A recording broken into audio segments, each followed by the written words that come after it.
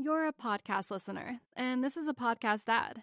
Reach great listeners like yourself with podcast advertising from Libsyn Ads. Choose from hundreds of top podcasts offering host endorsements, or run a reproduced ad like this one across thousands of shows to reach your target audience with Libsyn Ads. Go to libsynads.com now. That's LIBSYN ads.com.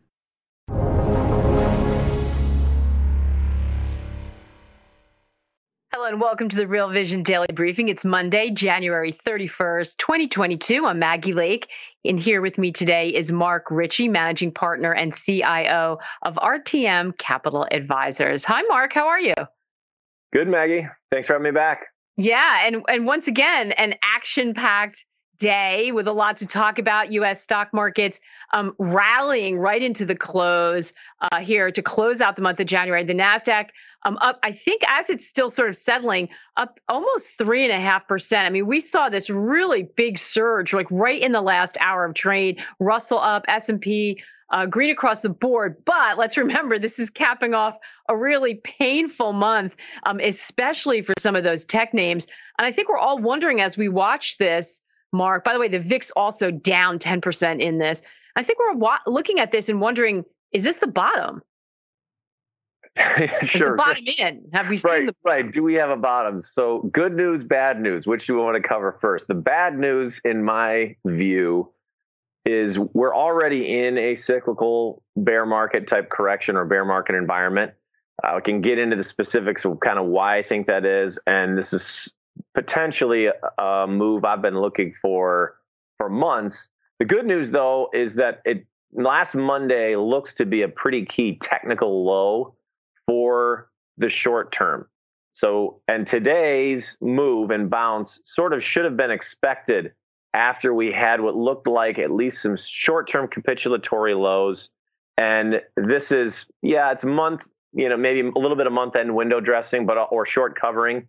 I didn't look at the final volume runs today. I don't think volume was that impressive, but this is sort of expected. So the question, where do we go from here, and what are the sort of the key things to look at, technically speaking?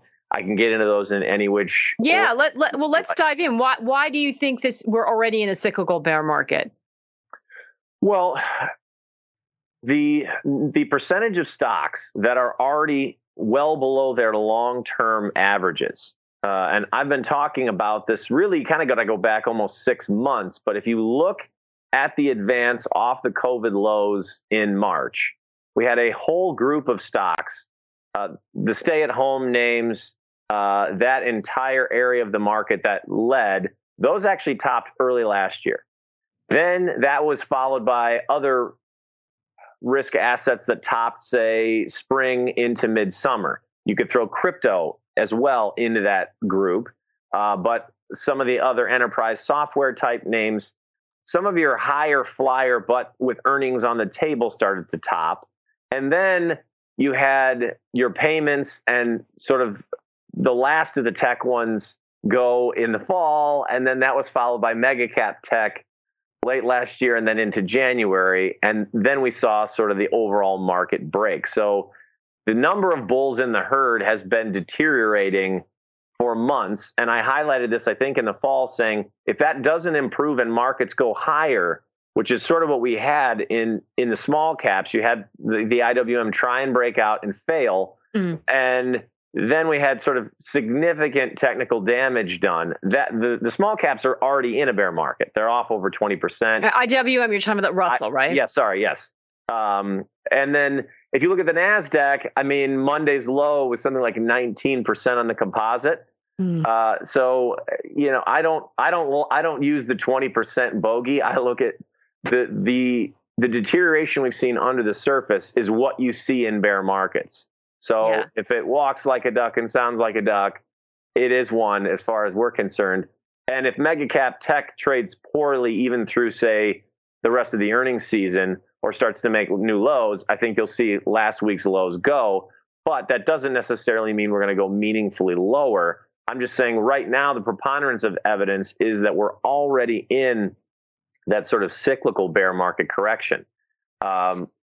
Where we go from here, there's a couple things I'd be looking at, and some of the signals, in terms of last Monday are, I think, significant, at least in the short term. And we can get into that if you like.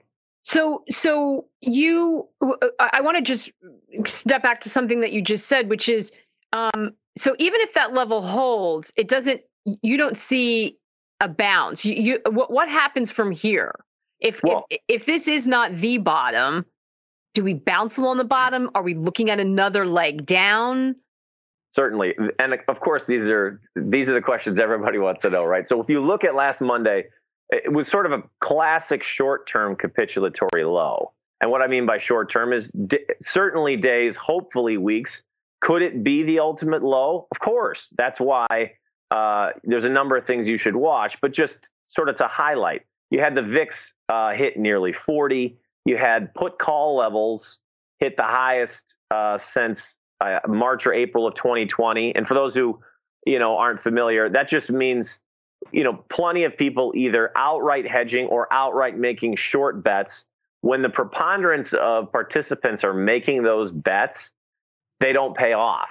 When everybody rushes for insurance at the same time, you're not going to need it. It's when you don't have the insurance that often the market is most vulnerable, at least in the short term. We also had, some sentiment measures hit pretty bearish levels. AAII bear reading was over 50%. Last time that happened was at the COVID lows. Last time before that was at the lows in Q4 of 2018. Now, so often people will go, I guess, throw caution to the wind and start buying. Here's the other part. I haven't bought really anything meaningfully yet because I'm not one to just try and catch falling knives. The point being, when you see a momentum technical low like we had last Monday, you want to look at that as sort of a key measure of market behavior. So if we retest those lows, which markets often do that are basing or trying to put in lows or a range, you want to see, does volatility hit new highs? Does sentiment go to new lows? Or does it, this is where you want to look for convergences or divergences, in the market. So a classic one would be if a market has made a momentum low and then starts to make or challenge those prices, where is momentum trading, relatively speaking? So often meaningful lows, if you look at this in some of the classic bottoms that aren't just a V-shaped bottom, you will see that what usually happens is prices will often make or retest or make incremental new lows, but volatility does not confirm those, saying that, hey, the worst of it is over. Again, I wouldn't throw caution to the wind, but this is also where you'll also see certain areas of the market will trade much better than the general market. And that's what I'm most interested in. So let's say that Monday's lows are retested in a month or a week or maybe even 3 months, depending upon, the outlook for the economy and the Fed. We could be in a range here for a while, but I want to see then what groups of the market are not making new lows. That's going to be the key and the tip off to say, these are the areas of the market you want to focus on, or this is going to be the potential new area of leadership in the market. The only area I'm seeing right now that has held up extremely well is oil. Yeah. But if the market is going to make a meaningful advance over the next, 3-6 months, you're going to need more than one group. Hey everyone, we're going to take a quick break right now to hear a word from our partners. We'll be right back with more of the day's top analysis on the Real Vision Daily Briefing. You're a podcast listener, and this is a podcast ad. Reach great listeners like yourself with podcast advertising from Libsyn Ads. Choose from hundreds of top podcasts offering host endorsements, or run a reproduced ad like this one across thousands of shows to reach your target audience with Libsyn Ads. Go to libsynads.com now. That's LIBSYN ads.com. Yeah. It's interesting because we've been getting earnings coming out, and even when it seemed in the beginning, even when the earnings reports looked pretty good and there weren't any real bombshells in the guides, there's nothing that could make investors happy. Nothing seemed good enough. Then you got Apple, and that changed a little bit. And we have big tech earnings coming out this week, including Alphabet, Meta, Amazon. I mean, some of the gorillas out there.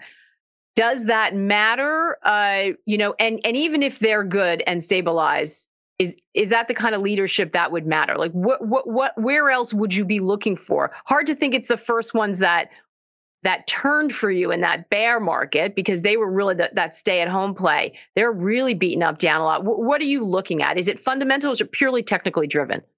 Well, right now, obviously, the response to the earnings is going to be important. So Apple obviously was a feather in the bull's cap and sort of buoyed the market. Apple is listen, it's the largest percent in terms of the index itself. So that positive response was very helpful. But ideally, even let's say that the remainder of the mega caps trade well post earnings, the market will continue to bounce. But you want to look beyond that. If they're the only things holding up the market, that's not a very robust advance. That's kind of the point. So when mega cap tech really started to roll over, that's when you saw the general market get hit, while a lot of the other smaller components of the market had been selling off and trading poorly for weeks or months. I mean, right now, I think I checked, less than 20% of stocks in the NASDAQ are trading above their 50-day moving average, which tells you even about everything is short-term oversold. We need to see that number drastically improve. 80% of the market is trading below its short-term, average. That's just an indicator of the weather. To say like it's been raining pretty hard for the last week or two.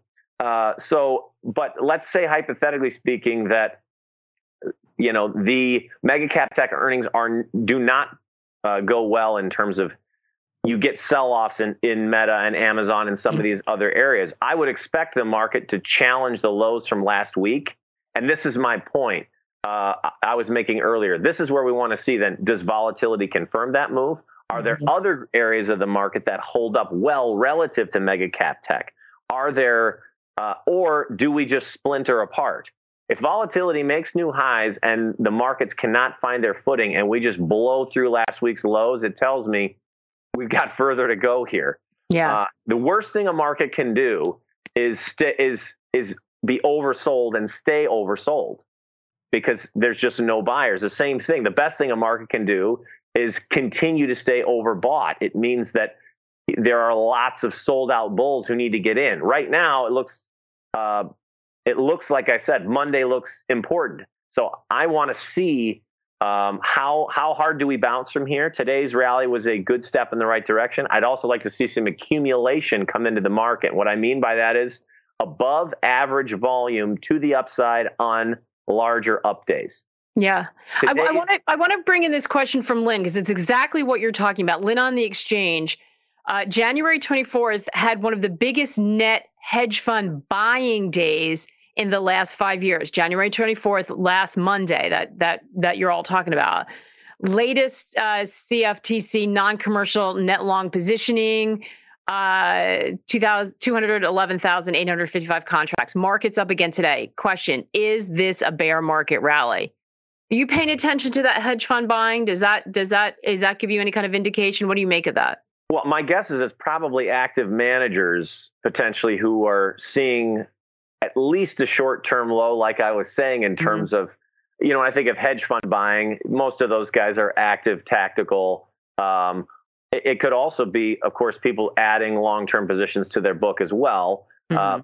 Certainly, that's something we're watching. So that's where I'm saying I think Monday's lows are key to watch. Look, we may never even retest them. There's if that's a V-shaped bottom, that has been one of the trends.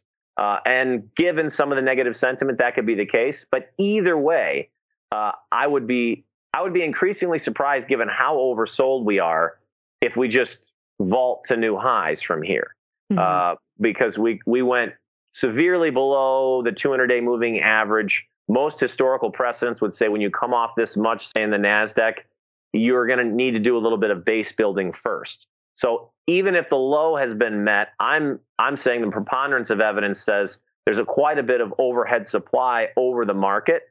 So I want to be waiting and watching. The best setup, though, may not be for 1 to 2 months.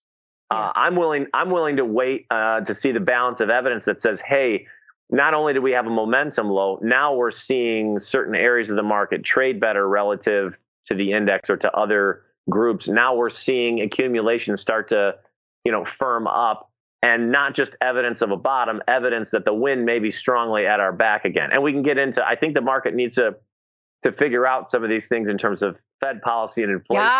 Yes. As the well. Three-letter word that we cannot have a conversation about any of it without bringing up the Fed, because there is such a wide sort of range of forecasts out there.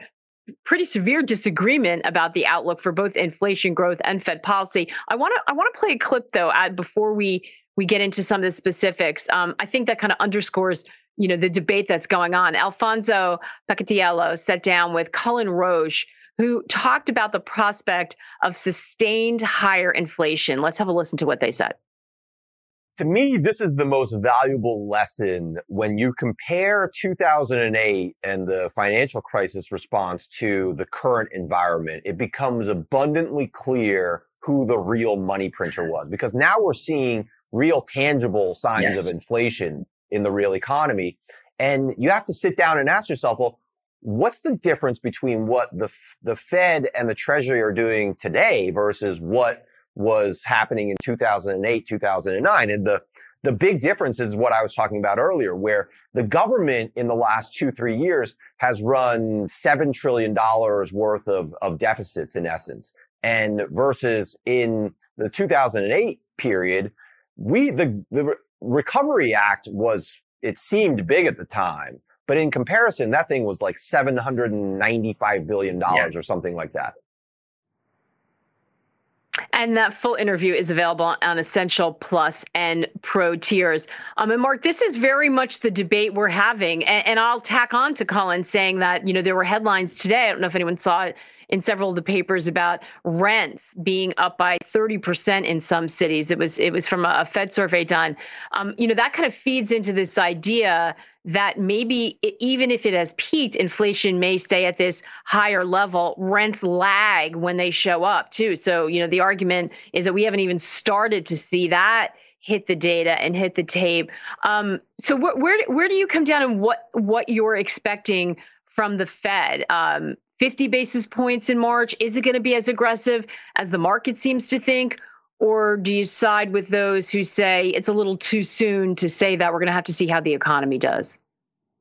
If you're going to put a gun to my head, I would. And I know you try to stay agnostic about this, Mark. I know you try not to sort of really watch what the markets tell us as opposed to the pundits, but you've got to have a view on it, I would think. Certainly. Well, as a general rule, I think if you spend your time watching markets versus pundits, and your goal is to make money in markets, you should be doing that. However, what I would say is, if I have to take a stance, I am very skeptical of the 5 to 7 rate hike narrative. I think if you were to press me hard on it, I would say some of this is an overreaction potentially to, yes, some of the data prints, but even potential political pressures. The reality, what you just cited, though, in terms of, say, large increases in rents, large increases in people's cost of living, standard of living, if you will. It's an effective this is an effective tax hike that nobody thought was. I shouldn't say nobody, but certainly your average person who has to go to the tank and go to the grocery store and pay their rent is poorer than they were a year ago. Well, yes, this is an economic problem, and it will be if it continues to persist.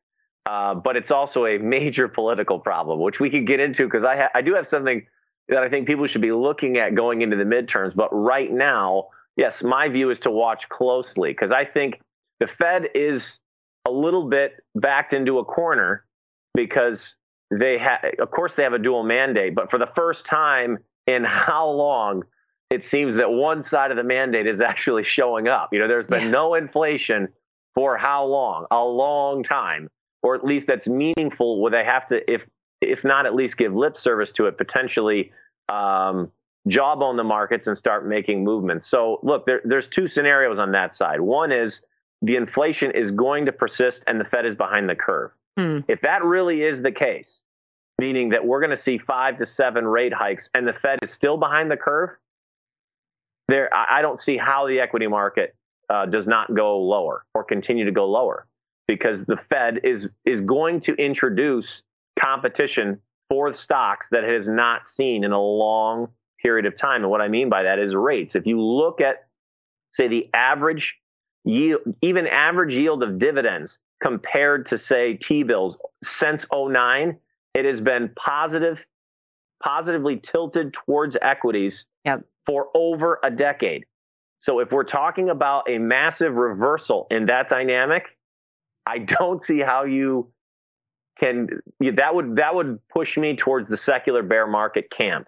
Meaning if that is where these drivers are headed, we're going to see continued pressure in certain areas of the market, especially high growth, retail oriented, anything that has been driven on the promise or speculation of future earnings is going to be sold in favor of that business, which is already built and producing earnings, because it's a simple calculation of replacement costs. Who is going to want to invest their money in something where the business hasn't been fully built out and the cost of building that business is going up every month versus the business and the equipment that already exists and is yielding returns? That makes sense. And Martin, I hope this, I think Mark has already partially answered your question. He's asking if Fed funds rate go to 2%, how low will the S&P have to go in that case? I might tack on, does that make the NASDAQ more vulnerable in this case?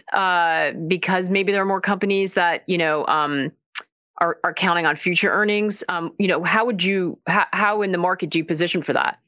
Yeah, I think it will be exactly what we've seen, but probably everything goes lower. So Russell has been the weakest, followed by the NASDAQ, and then the Dow and S&P the strongest. Well, if you think about that, that's exactly what we'll continue to see. So Russell will go down, take off another, 10, 15% of each one.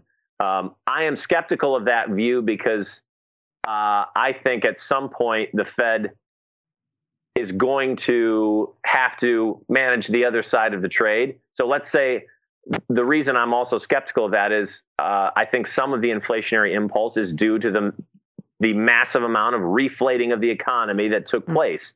If you look at some of these ISM or you look at the ECRI cycle work, you had this largest boom bust cycle, in the history of the sample, because we shut down the whole planet and then we restarted it all. Now, of course, the Fed poured gas on, and the government in terms of different stimulus poured gas on some of the reinflation in certain areas.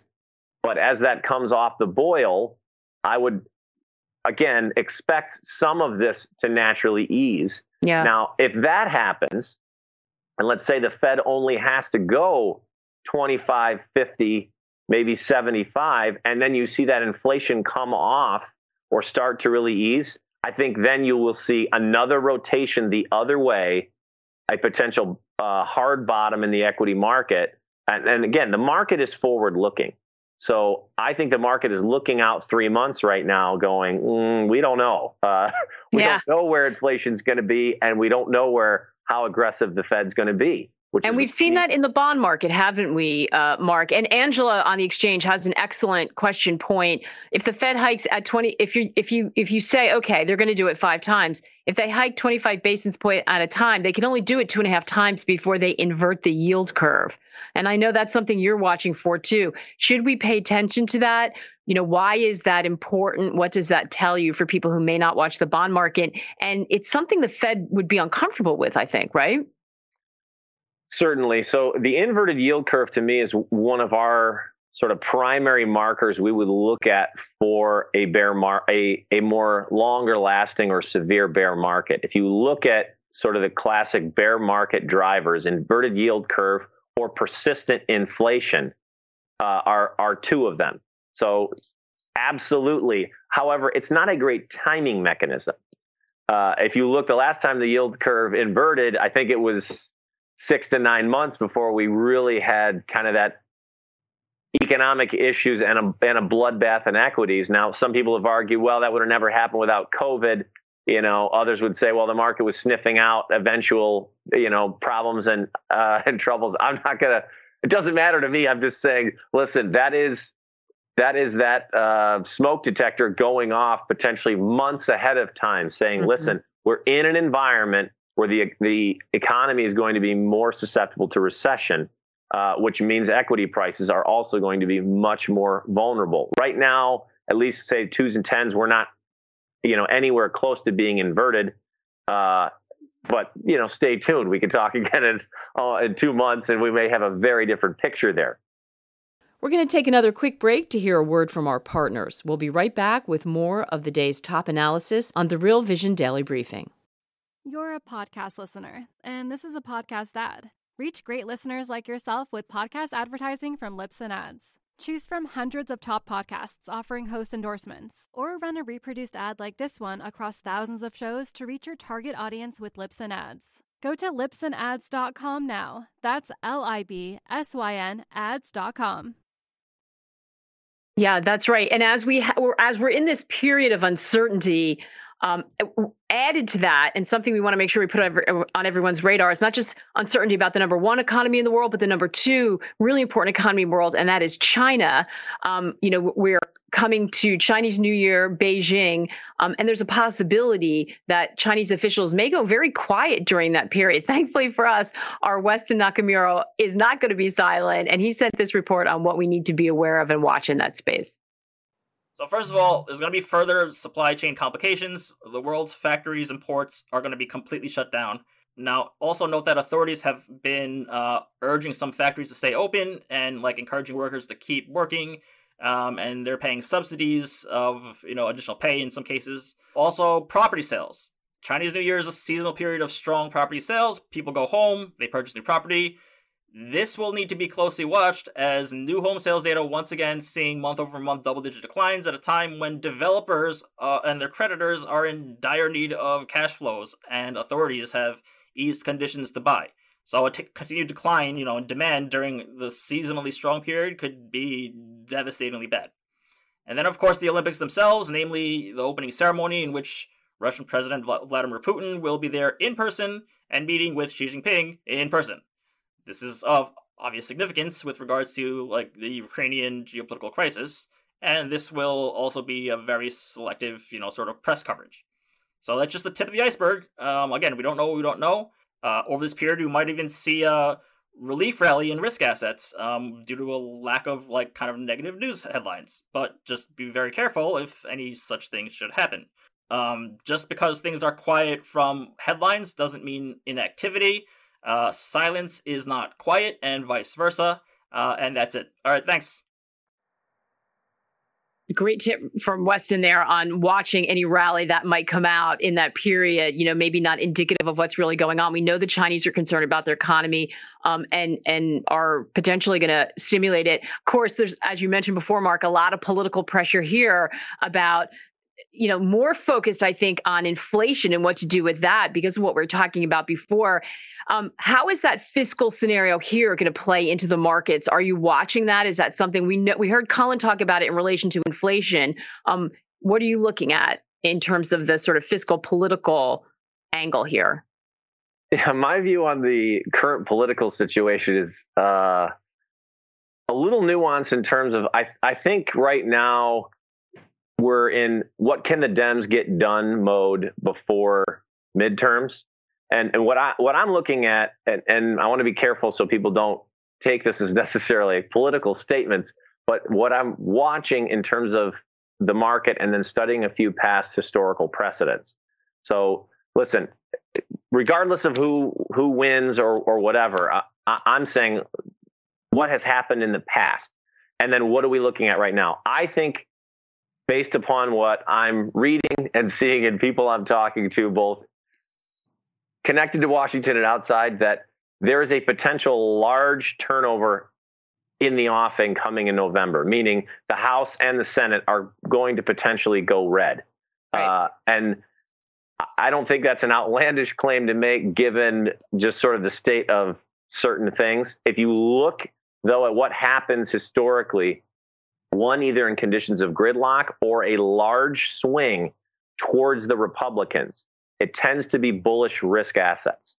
Now, if 2010 was the last example, and in that case, you had a pretty large swing for people that remember That was sort of the rise of the Tea Party and whatnot. That was while you had a sitting president in Obama who was actually quite popular, and we had a large move. I'm saying the current sitting president is not nearly as popular. So I would anticipate the markets are going to price in gridlock, which means political risk will go way down. There will be very little fears and risks surrounding that. The other periods to study would be 94 and 82. And in all three of those, it's not a massive sample size. You see the market was sniffing that out ahead of time. There was a short sort of digestion period around the election, and then significantly higher prices, say, in risk assets. So I would think that would be bullish for potential NASDAQ and, say, crypto-type markets. The question will be, when does the market, if that's going to happen, when does the market start sniffing that out? And what levels are we trading at beforehand? Meaning if we go lower first in the offing. Yeah. But that is a potential bullish driver I think people should be looking for in the second half of the year. And the timing may coincide with having a lot more clarity on what's happening with the economy and rates. I do want to ask you about oil, because we sort of started out talking about that being the one sector, that had been leading, but we need more to join in. Oil's had a big move. I mean, I think one of the biggest in decades, up, I think it was 17% just in January. What are you anticipating there? Higher prices. Really? Well, from here, how much more upside? Well, this is where historically for me, commodities have always been more of a trade than an investment. And the reason is, one, I'm not an expert, so I treat them as more rentals, where I'm looking to rent commodity exposure rather than invest in it. But if you look at the action in oil and oil-related stocks at the beginning of the year, take something like the XLE, it is obvious that managers came in and were overweight, say, mega cap tech, and way underweight oil, because they started selling their mega cap tech and tech-related issues and buying oil and oil-related names. If you look at the relative strength of stock groups, oil and oil-related names is number one, and it's not even close. And last Monday's another good indicator. The market was puking positions on last Monday. Managers selling all kinds of things. Oil came off the boil for a day or two, and then immediately into new high ground. That tells me that is the most bullish indicator I have. When the weight of the market can only hold something down for a day or two, it's that classic beach ball you're holding underwater. The minute that pressure comes off, it's going to come and move to new highs.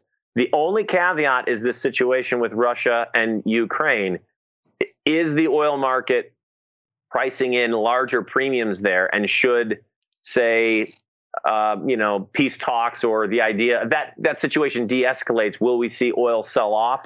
Even if that happened, I would argue, based on at least the technical action, it's probably a buyable dip in the short run. So I don't see, I don't see that slowing down, at least in the short run. And we are going to end on that bullish note. I love to do that. Mark, thank you so much. So much great material and so much to think about. We so appreciate your time today. Thanks, Maggie. Thanks, Real Vision. Yeah, we of course appreciate all of you watching. I'll be here tomorrow with Tony Greer. We're going to talk a little bit more oil, of course. As always, the conversation continues on the exchange. Take care and good luck out there. What's up, revolutionaries? Thanks for tuning in to the Real Vision Daily Briefing. For more content like this, head over to realvision.com and get unfiltered access to the very best, brightest, and biggest names in finance. You're a podcast listener, and this is a podcast ad. Reach great listeners like yourself with podcast advertising from Libsyn Ads. Choose from hundreds of top podcasts offering host endorsements, or run a reproduced ad like this one across thousands of shows to reach your target audience with Libsyn Ads. Go to libsynads.com now. That's LIBSYN ads.com.